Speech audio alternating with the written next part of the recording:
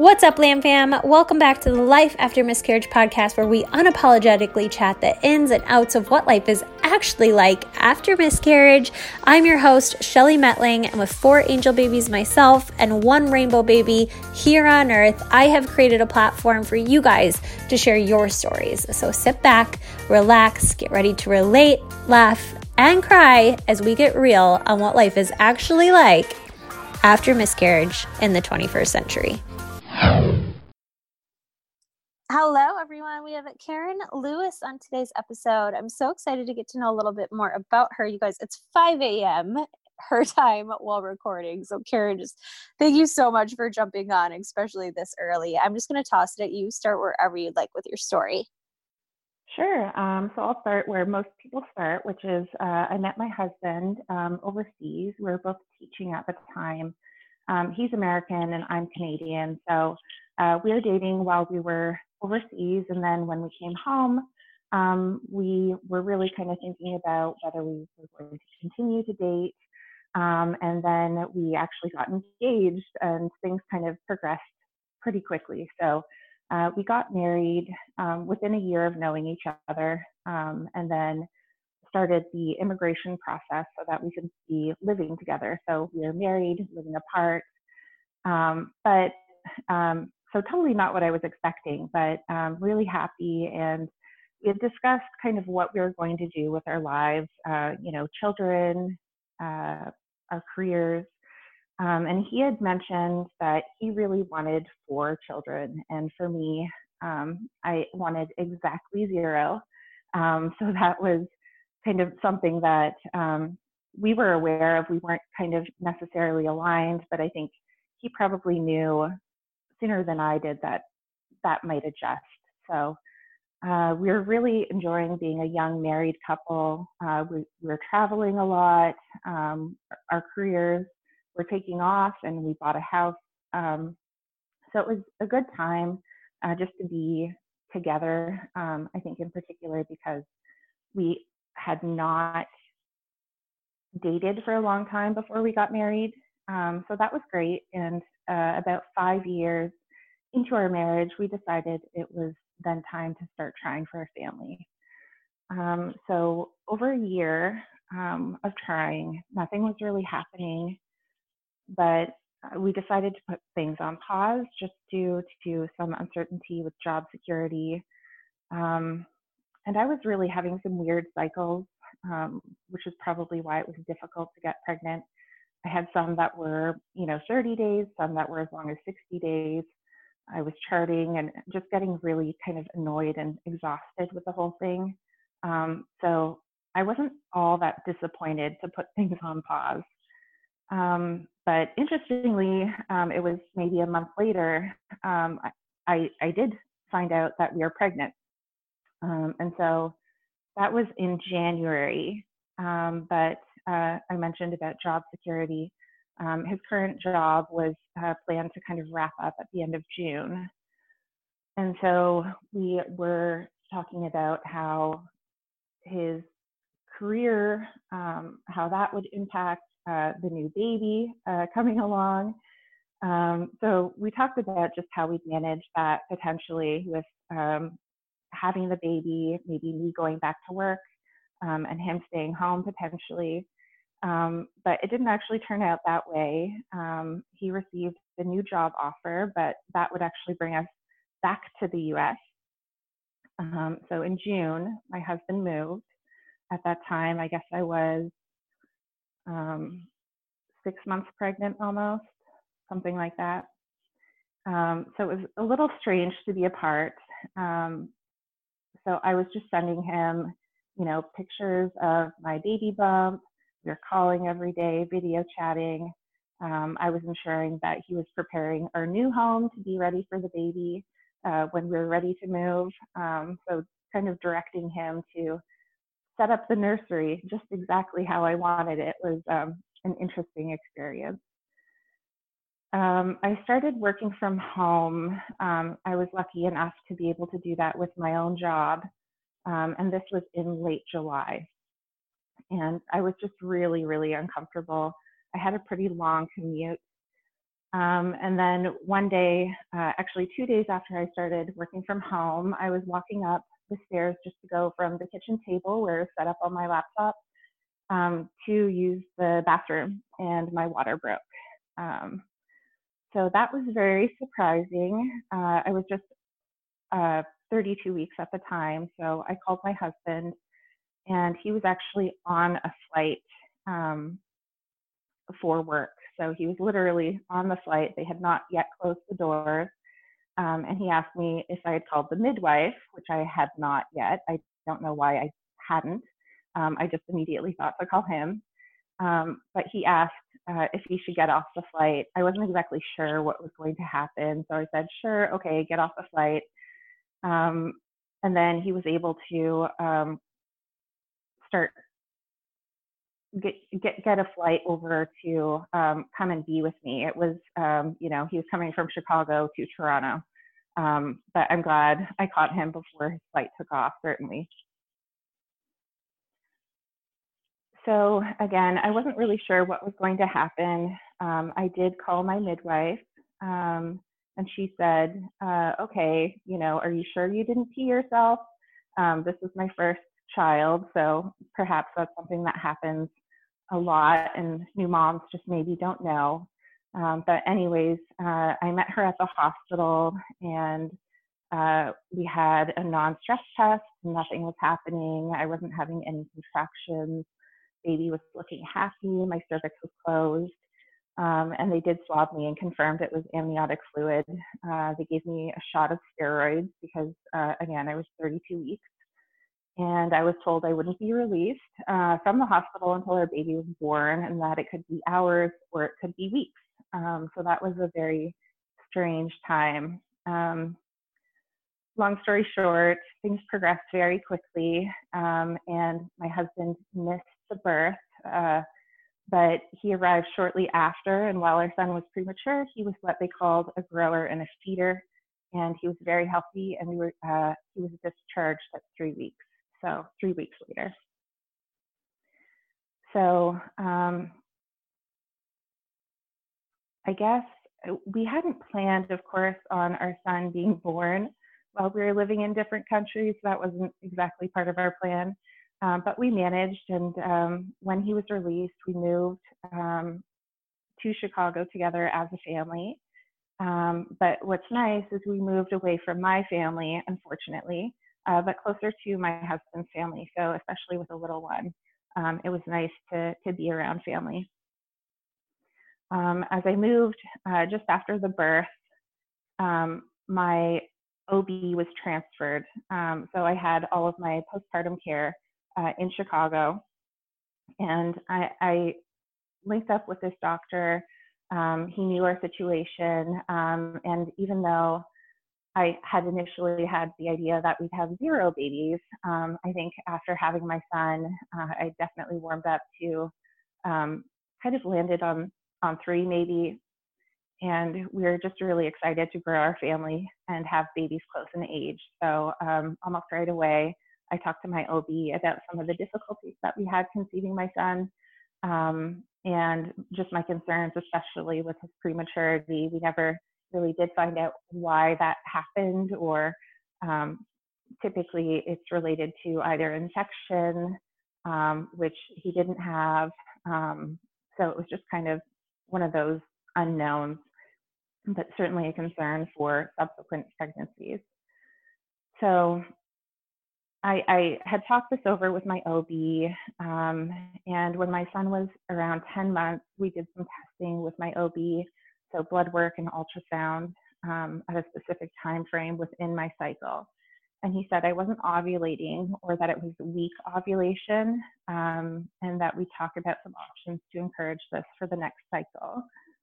Excuse me. Oddly, that cycle that he said I didn't ovulate was the cycle we conceived our second son. So I was really surprised but excited. Again, we really wanted our children to be close in age, but our doctor was very cautious and warned us about not. He said, "Don't get too excited." I I'm not sure why. I think he said that maybe it was my blood work or early ultrasound, or maybe the combination of the two just didn't suggest a healthy pregnancy. Luckily, his concerns seem to have been unnecessary, and so we welcomed a second son 9 months later. No complications, healthy to term, and one of the things with my second son was that I did have to have weekly progesterone shots from 16 to 36 weeks just to ensure that he was not premature as well. So we adjusted to having two babies. And while my husband, he's a fantastic father and he loves them so dearly, there was definitely some stress and adjustment about how to adjust to two children, especially so young. And again, my number was kind of at 3, and his, I think, was firmly at 2, or at minimum, it was important to him. He said it was, 1 to 2 wasn't a simple multiplier of effort, but really exponential, which I totally agree. But again, just in my heart, I kind of thought about 3. My kids are just amazing. I love them so much. And I felt that we were missing someone in our family. So even the day our second son was born, I had talked about the next time I would think about doing XYZ with my birth plan, if that was something that we were able to do. So after my second son was born, we had another job opportunity that would relocate our family, but it meant being apart again for a time. That seems to be kind of our style, I guess. So I moved out to the West Coast for a job, and my husband at the time took care of our then 9-month-old and 2.5-year-old on his own, while we managed the cross-country move. And then I did the same on my end when he sold our house and wrapped up his own work while I had our boys here. So shout out to single parents. It can be super hard, and it's hard with both parents sometimes. So, but that was, I think, really difficult move for us cross-country. But we managed. But I think really that definitely did weigh in maybe into my husband's consideration of maybe being done after 2. So even though he had kind of expressed this, I really did share. I felt like we were missing somebody, and I had no timeline. But I just really made sure he knew how serious I was about a third child, and that if he wasn't at least open to discussing a third child, that I think we needed to kind of have a larger conversation about that. We'd had a lot of change in a short time, so it wasn't anything that immediately we were thinking about. We were adjusting. We were really happy with the move. Things were going really well. So fast forward to this past fall, late October, beginning of November, my husband and my oldest son both got strep, which was pretty miserable. I hadn't been feeling well either. I was feeling super tired and had a really sore throat. As we had just relocated earlier in the year, while my husband and my kids had got set up with a primary care provider, I didn't have a doctor yet, so I went to urgent care. It was pretty awful. They have to scrape the very back of your throat, and then it's dipped into a vial, and you get the results in a few minutes. So here I am, almost having thrown up on this poor doctor moments ago, waiting for the test to show the result to read, just hanging out in the room with the doctor while watching the clock. And she says, it's kind of like a pregnancy test for your throat, which now I find really ironic and probably oddly so. But it turns out I did not have strep, but I continued to feel terrible. I hadn't missed my period yet, but my cycle length can vary sometimes from maybe 29 to 31 days. I hadn't had any like super long cycles or weird cycles since years and years ago. So I had kind of settled in on 29 to 31 days, and I hadn't thought much about it. I wasn't late again, but I figured I should take a test, and lo and behold, it was positive. So I really didn't think it was something that would happen, given what we had been told when we got pregnant with our second son, and just how long it took for getting pregnant with our first. I really didn't believe that I was ovulating, and I just figured it was kind of a little bit of a fluke, if you will, that I did ovulate that cycle. We got pregnant with my second son.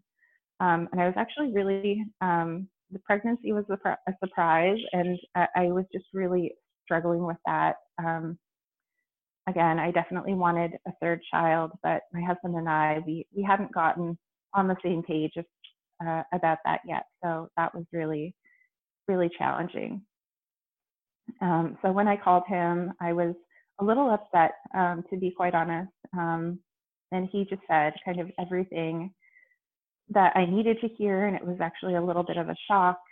Things like it was meant to be, your body was clearly ready for this. He was just really, really great, and kind of settled any of the anxieties I had. But I did have to kind of get over the shock factor, and then I was just so excited that, you know, we're going to be welcoming this new baby. So he was just so wonderful. So after I took a test at home, I went back to urgent care, and she didn't have me take a test at the office or anything. She just put in an order for blood work, which I did later that afternoon. It was still super early. But I hadn't missed my period yet, but it was at 63, which I think she said was normal. And then I called up the primary care clinic so I could get in for a new patient appointment. Hopefully something would open up. I explained I was pregnant, and luckily I got in a few days later with them, so I wouldn't have to continue going to urgent care for any of those needs. So at my primary care intake meeting, I met with this doctor, and since it was both my initial appointment and one related to a new pregnancy, I just mentioned about our fertility struggles, that this baby was a surprise, a very happy surprise, but a surprise nonetheless. And just about the questions about whether I was ovulating, also suspected low progesterone.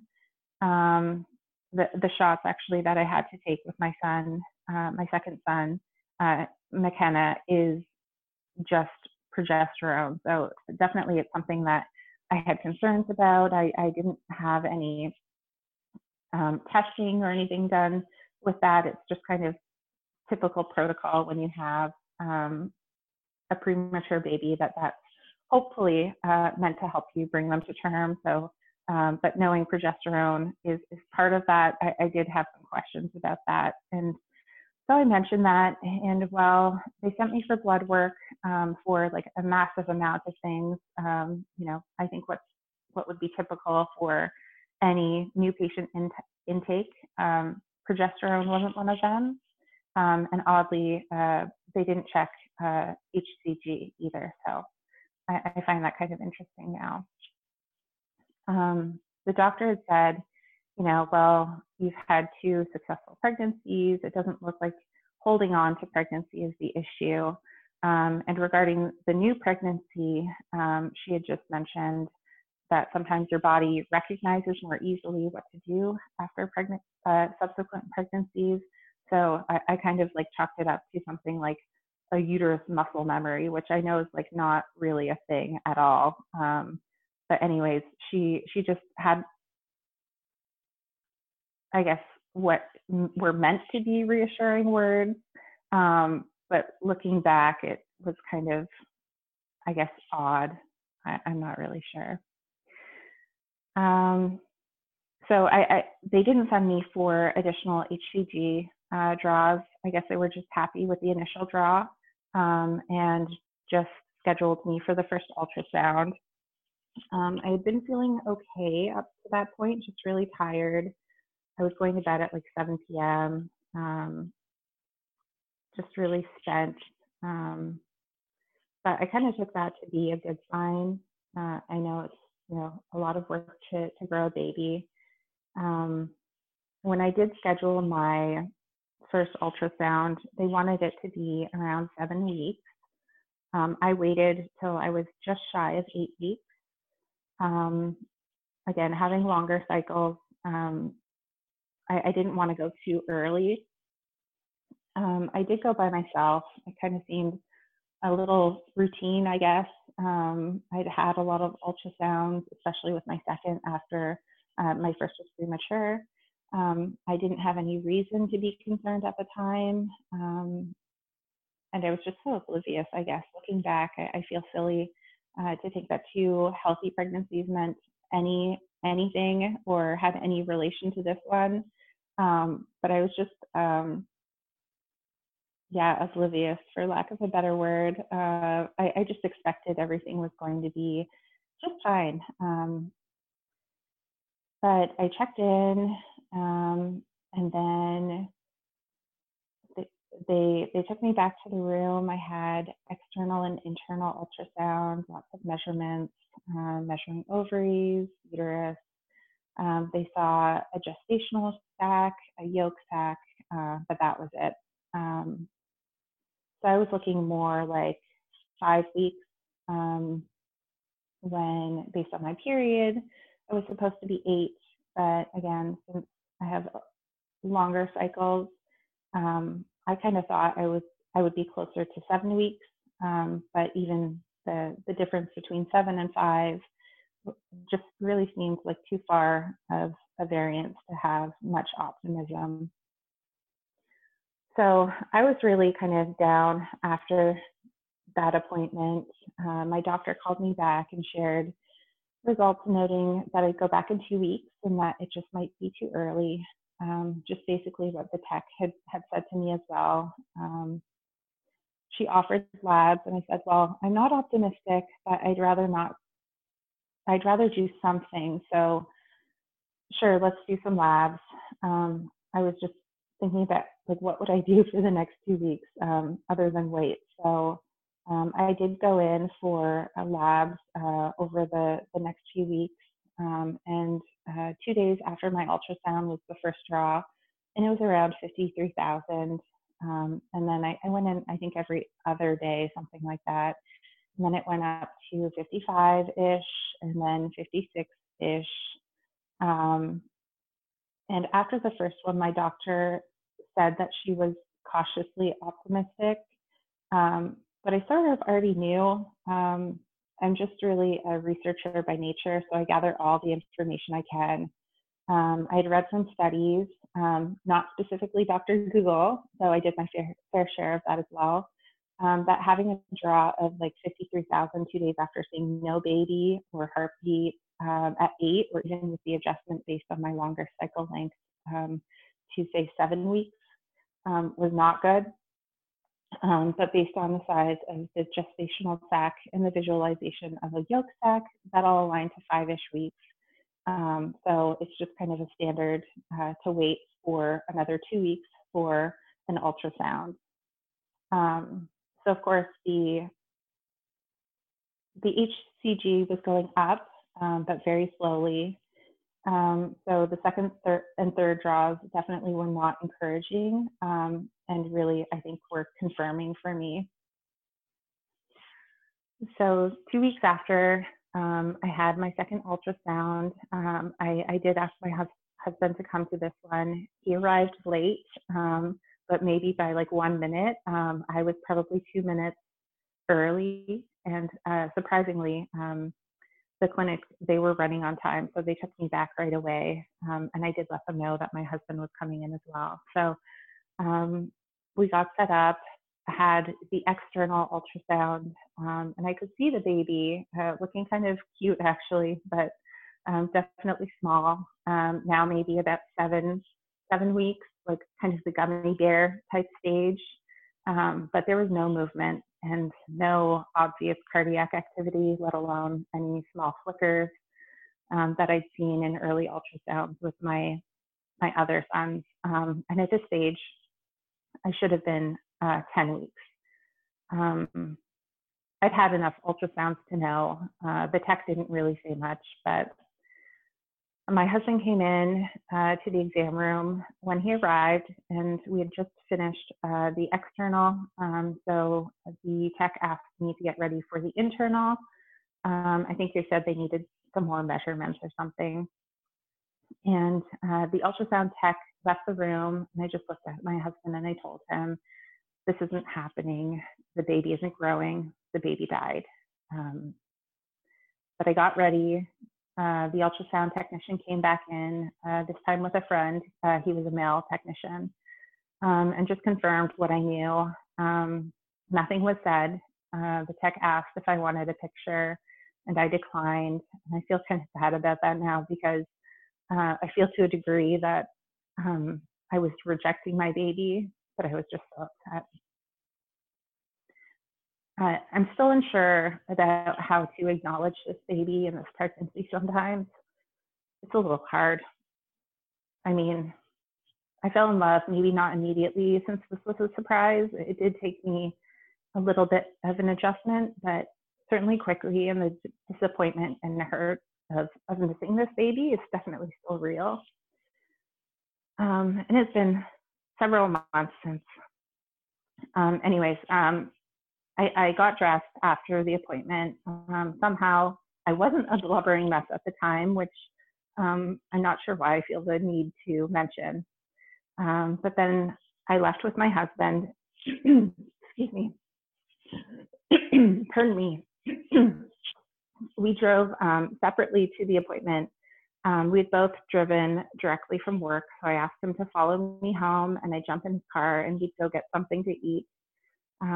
But I told a few girlfriends about the appointment and messaged them also when I hopped in my car. They were kind of eagerly awaiting an update as well. And I had a reply basically right away. I really expected it to be something like, wow, I'm so sorry. How are you feeling?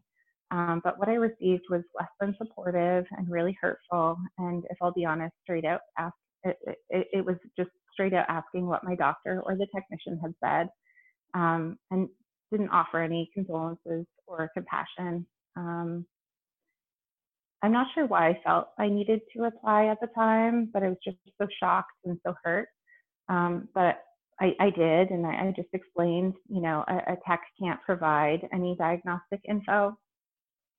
I knew I was waiting to miscarry, but I didn't know when my doctor would be contacting me to confirm this. So at this point, I'm just bawling in my car, parked beside my husband, parked in his car. And I was just really, really devastated. I started grieving. Like I said, I suspected strongly this was going to be the outcome for the past several weeks. But it was still really hard to kind of get that response so soon after the news. My husband and I still tried to go for lunch just because I didn't really know what else to do. But it wasn't something I was really up for, and we just ordered some food to go. I think food is definitely a big comfort thing in grief. So at the time, I thought it was a good idea. But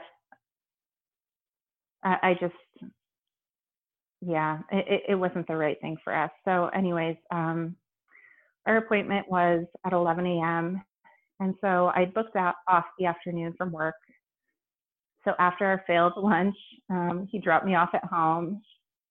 And then the medical assistant called me maybe mid-afternoon, noting that medication was the recommended route based on my situation. And I mentioned to her that I had some hesitation about this, as I'd heard firsthand from friends about some really prolonged miscarriages requiring either multiple doses or ending in a D&C. after multiple failed attempts. And this timeline for that appointment was also on December 20th. So I was planned to work throughout the holidays. And so I just was really kind of challenged as to what to do. I told the NA about my concerns, but she wasn't really able to speak to me about surgical or other options. So just she passed on my concerns. I actually can't remember what I did the rest of the afternoon while I was at home. I do remember my husband picking me up to help go grab our children from daycare. And then I finally got the call from my doctor right before we arrived. So he went in to grab our boys while I took the call in our daycare parking lot. The options she shared, from what I recall, were wait for my body to pass the pregnancy naturally, which probably wouldn't be best given that my body hadn't recognized the miscarriage pills. So the medication, they typically have 2 different medications issued. And in our local pharmacies, only one was available. Or a D&C could be an option potentially, but that would be as late or as early as Tuesday. This was a Friday, and again, it leading into the week of the holidays. I think schedules for doctors were maybe a little bit more difficult to get into. So after speaking with my doctor, I decided that I'd try the medication. I really didn't want to wait, and that a D&C would be something that we looked at if needed. I'd heard some stories, again, about drawn out miscarriages, and so I was definitely very skeptical about medication. But given that the earliest D&C wasn't until Tuesday, I just, medicine seems like my best option. I really didn't want to delay the inevitable.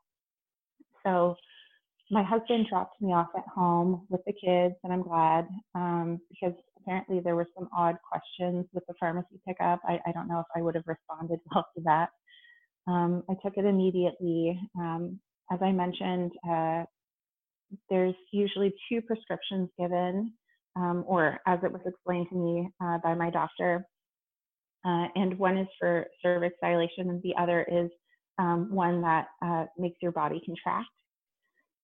So the one for the dilation is not something that they had, but the misoprostol is what I was given, and I had to take it in my cheeks every 4 hours. So I started this around like 9 o'clock at night, I think, and at 1 a.m., basically everything was evacuated from my body. It's a lot more gruesome and vivid than I'd like to share. It was also very painful and urgent. I had the same urgency with my first son's birth. And even though the baby was quite small, again, measuring only about 7 weeks when I was meant to be 10, there was still a lot of pain in the moment. It was just a very strange thing to go through. I spent pretty well the whole night in the bathroom, but I suppose it was comforting to some degree to be able to pass the baby at home. I was also glad it was in the middle of the night. My kids were asleep. My husband was also asleep. And I don't blame him for that. I preferred it, actually. He was there for me how I needed him then, and our family in so many ways leading up to and following our loss. So he's, I just really kind of needed that space to be on my own. I should mention also, my mom was here visiting us at the time. We had a holiday visit scheduled months earlier, even before we knew we were pregnant. And that I kind of struggled with. I had to tell her when she arrived that yes, we were pregnant, and no, it wasn't looking good, and was probably going to result in a miscarriage. And the timing, and then timing wise, it just worked out that she happened to be here while I was going through the miscarriage. And that was kind of hard for me. I didn't really want to be around anyone, but she was here and we made the best of it. It wasn't a very happy visit, unfortunately.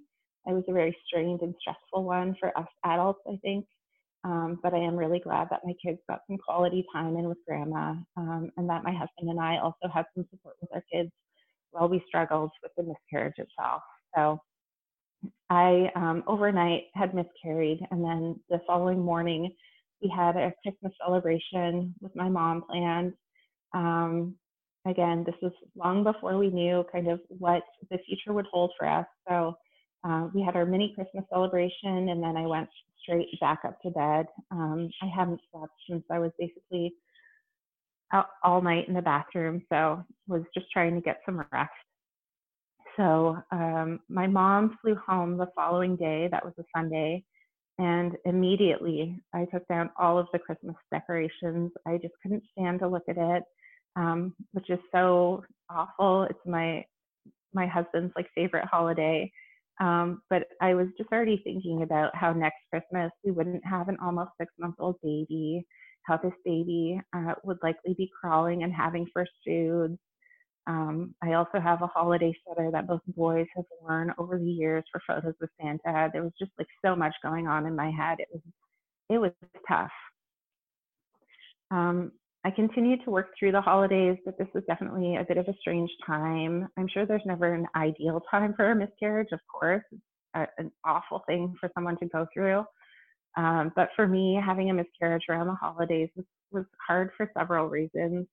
One, so many people say Happy New Year, which is so innocuous in and of itself. But for me, it wasn't really a Happy New Year. And two, you get asked how often your holidays went. And every time I heard either of these innocent and friendly and genuine greetings or questions, I just really struggled. I couldn't lie, but I settled on things like, cheers to a happy year ahead, or something like, yeah, can you believe it? A new year. The holidays sped by.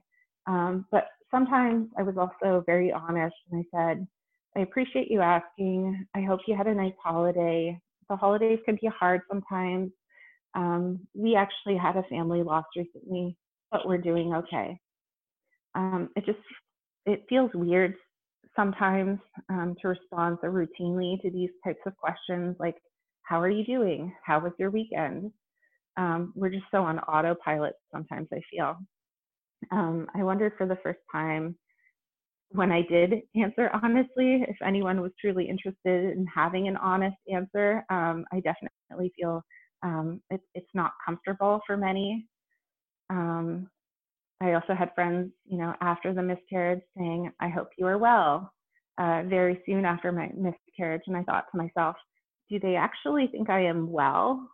I was not well. People are so uncomfortable with grief. They act weird. I'm sure they probably felt like I was acting weird as well. And then I started to remember that I shouldn't feel weird in how I feel. I wasn't well. I was sad. In some cases, I was downright offended by what people said or did. And I was struggling, but I shouldn't feel bad for any of these things. So I know miscarriages are a very personal thing, both your physical and emotional experience. But specifically for me, I didn't go through the miscarriage and just accept it and move on. I wished every day that I could just move on. I questioned my choice on medicine versus the D&C so many times. I actually bled constantly for 51 days, so that was really tough. I had headaches. I was so frustrated with having to go in for follow-up checks, just to be weighed, have my blood pressure taken, and then asked about if I wanted to talk about birth control. Also, each time I came in, I was told, maybe don't try to get pregnant until you have a normal cycle, which is really not at all what I expected or what I needed with these appointments. I was just really struggling. Like 51 days of bleeding, it was very, very difficult. So dealing with the physical stuff really delayed me, I think, on dealing with any of the emotional stuff. I think it's kind of curious that HCG ranges peak around 10 weeks, which is where I was around, maybe closer to 7, just based on the size of the baby. And so you have like a really, really high HCG, and then it declines for the rest of the pregnancy. And I remember with my the birth of my sons, my OB or my midwife appointments after the birth, I was always asked about how I was feeling emotionally. And postpartum depression is a thing, but I believe it's really due to a lot of hormonal fluctuations. And I was just really surprised that the same kind of care wasn't addressed in follow-up to miscarriage. I don't know if that is the experience of others, but I thought, there'd be maybe a little bit more focus on your emotional health. I hadn't shared much about the pregnancy at work. Just really that core group of friends. And the plan was to share when I was back in January, the first week, but that was unnecessary based on the miscarriage. So I guess I was a little bit relieved that there were very few people that I needed to update about the miscarriage. So everyone who had kind of been told we were pregnant, they were old friends, but some I had a really hard time with some of their reactions. And also some were really supportive and so lovely. Some I did find out that they had miscarriages as well. Some I was aware of and some I had not known previously. And then there were also some who just didn't know what to say. So it was just kind of a strange time, I think, navigating the different reactions and even my reactions to that. I was definitely frustrated for a few things. I had a few friends, even up to the day I shared the outcome of my ultrasound, that I was 10 weeks and no heartbeat, continue to say that they were optimistic for me, which was so incredibly aggravating. I had already started my grieving process, like I said. I shared how unlikely a positive update was based on my experience. So these comments were just really counterproductive and unhelpful for me. And it wasn't really allowing me the space to process my feelings and something I was going through. A lot of the things that I was hoping to hear were things like, how are you feeling? How can I help? Do you want to talk about it? This is hard, I'm sorry. And I did provide some direction to some people on that. And there were some people who really took that to heart and respected it, and some who didn't. And for those who didn't, I just really disengaged with them. And at the time, I felt really guilty about that. It was kind of compounding how awful and sad I was feeling because I felt at fault in many ways for many different things. But only time has really shown me how weird and awful that was for me to really let guilt take over and be prioritized over my grief. I wasn't very nice to myself. And that was even harder with what I was going through. So rather than like understanding that I was going through a really tough thing and that I should get like basically a pass, and especially not allow others to prioritize their feelings over mine related to my loss, I was kind of feeling like my feelings weren't worthy or valid, which is a huge regret for me these days, especially tolerating any interactions that made me feel bad or worse. I just really needed the space. I also had a lot of really great and supportive people during this time. It wasn't all negative, although I will say generally a miscarriage, there are a lot of negative interactions or negative feelings, but those I did have some really great supportive outlets. Some I didn't even know about at the time. So I think Lamb Fam definitely is one of them. And then I've also had a lot of friends who I found very helpful and supportive. And most of those were folks who would really let me take the lead, asking how or if they could support, and in what way. Those who would check in with no expectations of me reaching out, just checking in, but not expecting a reply.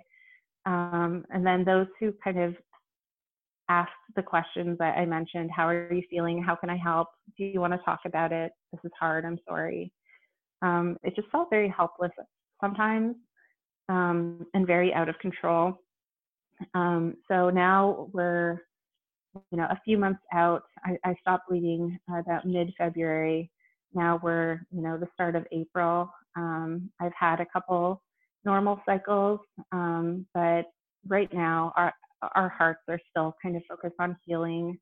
I still have some questions about a possible hormonal imbalance, specifically low progesterone, that could either impact the ability to get or stay pregnant. I've had, challenges getting pregnant in the past. So I've been referred out to an OBGYN. But with the health crisis right now, of course, my appointment has been pushed out. So I'm just kind of really hoping for some answers and to understand more about our future before we make any decisions about kind of what to do next, or how and if we want to grow our family. It's just, we're just kind of taking things one step at a time, I guess. Yes, I feel so bad for everybody who's just kind of in that limbo phase because of everything that's going on right now in the world. I think a lot of people forget about that too, like there's so many women out there who are trying to grow their families and things are just on halt for them right now. And it's awful. It makes me so sad. But I just want to thank you for sharing your story. I always ask at the end of every episode, if you had one piece of advice for somebody in a similar situation, and honestly, I feel like you've given so much advice, what would it be? I think it would just be, don't feel any regret or shame in asking for exactly what you need from those who offer support. Don't feel you need to engage with those who don't honor or respect what you need. It's already such a tough time. Invest time and energy in things that do help you honestly and fully unpack your emotions. I think I had delayed that a lot for various reasons. But this podcast has been one of those very important outlets for me. So thank you so much for making this space available and addressing this with the community. Well, I'm so happy that the podcast found you and you felt the pull to share and kind of unpack everything. That's what this is all about. So ladies listening, feel free to reach out. You're more than welcome to share your story just like Karen did. And Karen, thank you so much. If somebody wants to reach out to you, where could they do so? Instagram is great. I do have a private profile, but please just shoot me a message. I'd be happy to connect. Awesome. Well, let's stay in touch. Good luck with everything. Hopefully all this craziness passes so you can kind of move on and get those answers and stay in touch. Thank you so much. Thank you so much for listening. If you enjoyed this episode, make sure you share it with a friend who could find it useful, or share it on your Instagram stories. Tag myself, tag my guest, so that we can personally thank you. This is a Lamb Fam, you guys. We're not in this alone. We're creating this ripple effect together.